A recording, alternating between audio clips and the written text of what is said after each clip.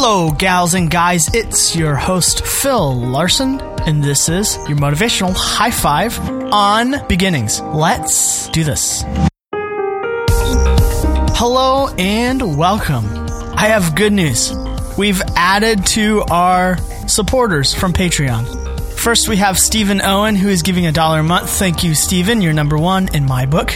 And then joining Steve Summers in the Super High Five Club are 3 new people: Alex Chen, Sarah Faith Walton, and Sarah Scritchfield, which I've emailed all of them.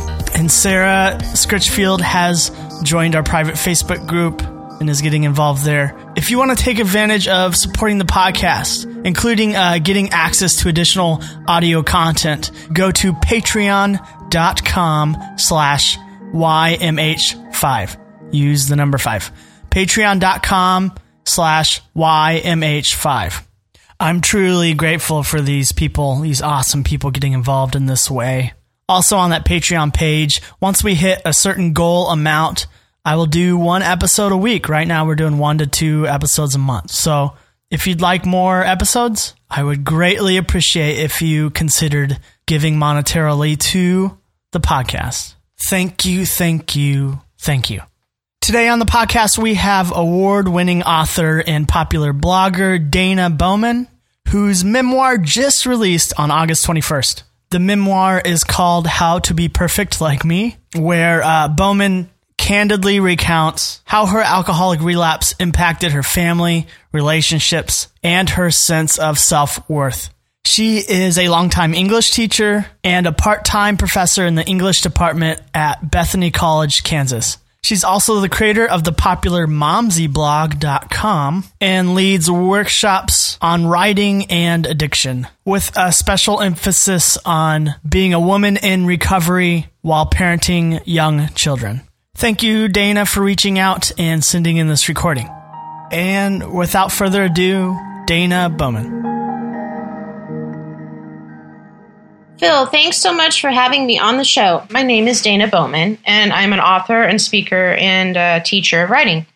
And I am also a mom in recovery. And what I'd like to talk about today is the idea of beginnings.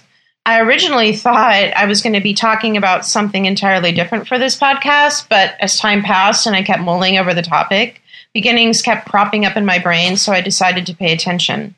When I was asked by my publisher to start working on my second book, I was thrilled. Every author loves to hear that. You know, we like your stuff, keep writing, give us more. But what I didn't know is that writing this book would be extremely tough for me. The book was about my continued recovery, but also my relapse, which had happened over 4 years ago, so I thought writing about it would be pretty simple. Just tell my story. Nope, it was so hard. I kept staring at the blank page, totally stuck and totally mired in feelings of overwhelm and, I thought, writer's block. The thing is, I had figured I was all okay now, all done with the relapse, and all done with the learning that I had to do about it, and therefore writing about it would be a piece of cake. Instead, I had to accept that beginning again on this book and on recovery in general and on the difficulties that life presents to me on a daily basis would be a daily basis, a day-to-day experience. And I realized right then that I just didn't like the concept of beginnings. I don't like to think about the relapse because it was embarrassing and hard and tedious. I didn't like the beginning of the book. Beginning writing it because I had to accept that learning about my relapse was occurring all over again with the writing. So I have a couple bits of advice about beginnings, and the first one is this.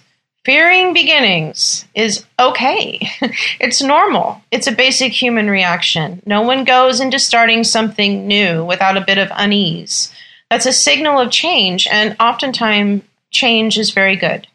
Another bit of wisdom here is to start small. Don't try to tackle it all in one day. Break your beginning down into smaller, doable parts. For me, it was just telling myself, just write 3 pages. Don't worry about how lousy they sound, just write it. And finally, share your beginnings. Don't go it alone. Talk to others about the starting of a new thing.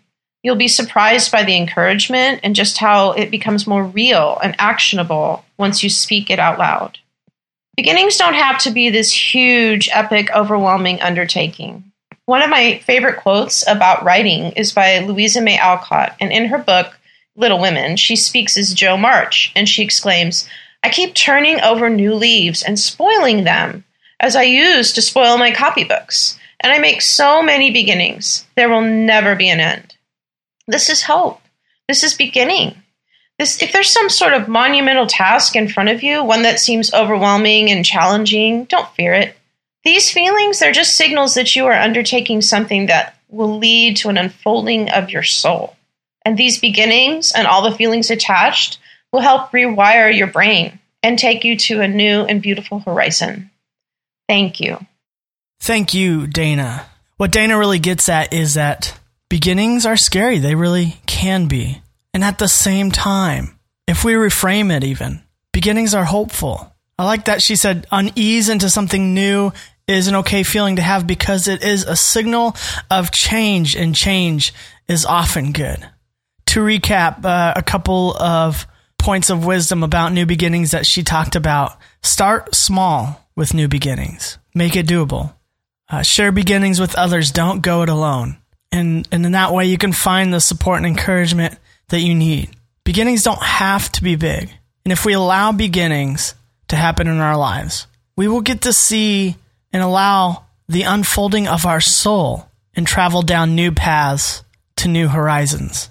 That is such a hopeful way to look at new things happening in our lives. And sometimes what makes beginnings so scary and hard is that when there's a new beginning, that means that there is an end of something else.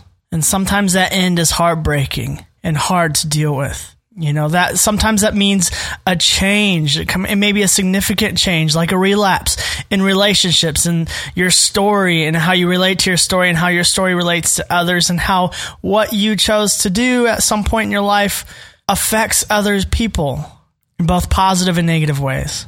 And what you do from here on out, the new beginning, also affects people in both positive and negative ways. So it sure can be scary. New beginnings are scary. But I want to share this final excerpt from a book called Nightlight by Amy E. Dean. And it says this: "It has been said when we are at the end of our rope, we can do one of three things: let go, tie a knot and hang on, or splice the rope and begin again. Whenever we feel there's nowhere to go but down and nobody to turn to, that's when we can start all over again. If we can learn to look beyond the end of something, we'll always see an exciting, fresh beginning." And now here we are, at the end of something. Will you choose to see a new beginning with me? Dana had mentioned the rewiring of our brains. And at the end of every episode, this is what we do. We participate in the hope of new beginnings for the connections in our brains.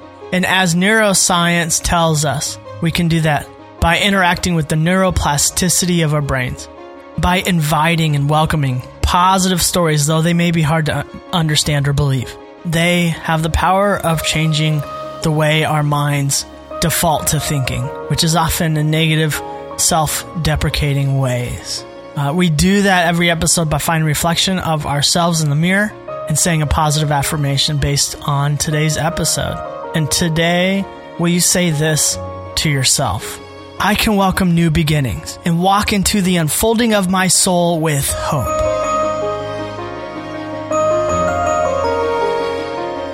And you can. You really can. One of the common mantras that keep coming up for this podcast, and it's because it's something I need to tell myself as well. Keep going. Allow for new beginnings. Allow for things to come to an end or to change. Allow for the uneasiness of those things to happen because they are natural parts of the process. It is up to you to allow these beginnings to happen. The scary thing is in the unknowns that lay ahead. And how do the unknowns become known?